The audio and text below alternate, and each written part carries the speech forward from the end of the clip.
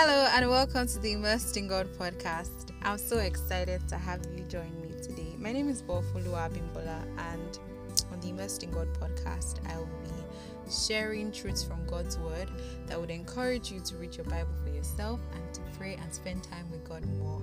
So, basically, the Immersed in God podcast is going to be a 10-minute long podcast where we talk about everything and anything that has to do with the Bible, and I hope to do book reviews, topical studies, anything that really would stir you for growth in God. So yes, today I'm going to be talking about living for God. And just before I forget, on this podcast, every single episode is for every and anybody that cares to listen. As long as you're a human being, you have been created by God for God, you can listen to this podcast. I would say that God wants every single person to come in contact with Him, to know Him, to live their lives in Him and for Him. So Colossians 3. Before we get right into it, I should state at this point that I'll be using the Amplified translation of the Bible because it amplifies for better understanding. I realize that when I'm using this translation of the Bible, I see things better. I understand that, this is what the writer of this portion is trying to say. So, Colossians 3 verse 1. It says, "Therefore, if you have been raised with Christ to a new life, sharing in His resurrection from the dead, keep seeking the things that are above, where Christ is, seated at the right hand of God. Set your mind and keep focused habitually on these things above, not on the things that are on the earth, which have temporal value. For you died to this world, and your new real life is hidden with Christ in God." Praise God. So this really is the definition of who we are as believers. We have been raised to a new life with Christ. We are meant to seek the things that are above, where Christ is, seated in the place of authority at the right hand of God. And it says that we should set our mind and keep focused habitually on these things. Now, it's good to note that it doesn't just say set your mind, full stop. It says set your mind and keep focused. So it's a constant thing. It's something you do consistently. It's a habit you form. You need to consciously train your heart to seek God. Train your heart to seek the things that are of God.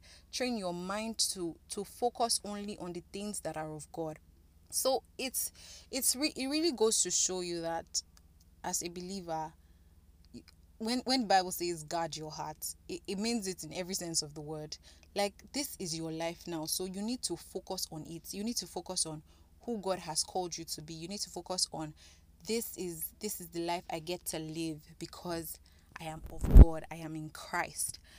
Verse 5 says, "Put to death and deprive of power the evil longings of your earthly body, along with its sensual and self-centered instincts, immorality, impurity, sinful passion, evil desire, and greed, which is a kind of idolatry because it replaces your devotion to God."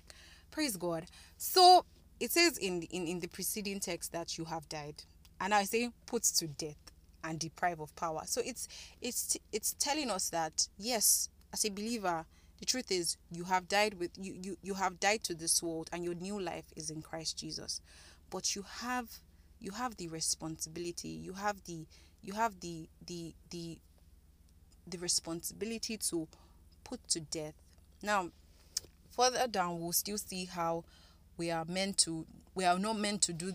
called to do these things by ourselves, but to do them in dependence on the Holy Ghost. Now, it says that put to death.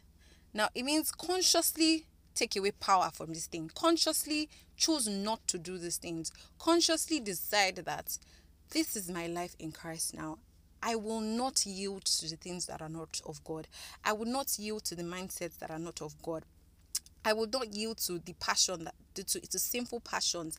I would exchange all of these wrong desires that I have previously had for the things that are now in my new life in God.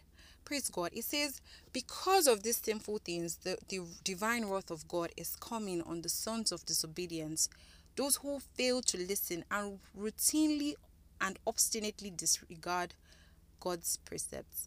And in these things, we also once walked, where we were habitually living in them without the knowledge of Christ. Now, it shows you that these are the things that the sons of disobedience are doing. These are the things you used to do because you were in the world. You didn't have any knowledge of Christ. But now that you have the knowledge of Christ, you are to rid yourselves completely. So the Amplified puts it in brackets. Completely rid yourselves of all these things. Now, it goes on to mention anger, rage, malice, slander, wrong communication. We have to put these things, was to rid ourselves of these things completely. It means that these are the things that the people of the sons of disobedience clearly do, yes. But now, because you have the knowledge of Christ, you can't continue to walk in them. You can't continue to live in them. And that's why we need to guard the inlets of information into our hearts. You can't keep listening to wrong communication. You can't keep listening to wrong music. You can't keep listening to people that consistently use curse words. You can't keep watching things, movies, any form of entertainment that encourages the use of these kinds of languages and expect that, you are going to bring forth good fruits, speech seasoned with grace. No, it doesn't work like that. So we also have to consciously make the decision that I am not going to allow myself continually listen to these things, because whatever you sow is what you are going to reap. So if you consistently let yourself, you listen to curse words from this person, you are working with someone that consistently is not consistently they are customers of these words, they are users of these words, you are going to find yourself eventually saying them. You're going to find yourself eventually being angry. You're going to find yourself consistently used to gossip, to slander, to rage, to malice. So all of these things, we are meant to rid ourselves completely of them. Now, when we are ridding ourselves completely of these things, we need to understand that we have the Holy Ghost. As I said, we're still going to see it in verse 17, that whatever we do, no matter what it is, in word or deed, do everything in the name of the Lord Jesus. And the Amplified explains it that is in dependence on Him. Now, Ephesians 6:10 says something so profound, that we are to draw strength from God's boundless might. We are to do all of these things knowing that we have the Holy Spirit, who is our helper, who is our counselor, who is our strengthener, who is our standby. John 14:26. So all of these things, we need to realize that the responsibility is on us, but it's not that we are given the work to do it all by ourselves. We have to do it in dependence on God. So all of these things that are not of God, you can do away with them. All of these habits that are not of God, as a believer, you can do away with them because you have died to these things.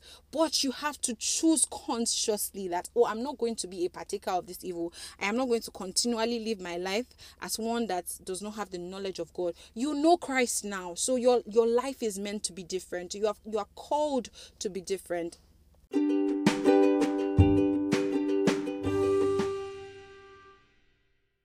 I really do hope that this podcast blessed you today, and I would really love to get your feedback. You can send us an email at info.immersedingod@gmail.com or on Instagram, immersedingod_. And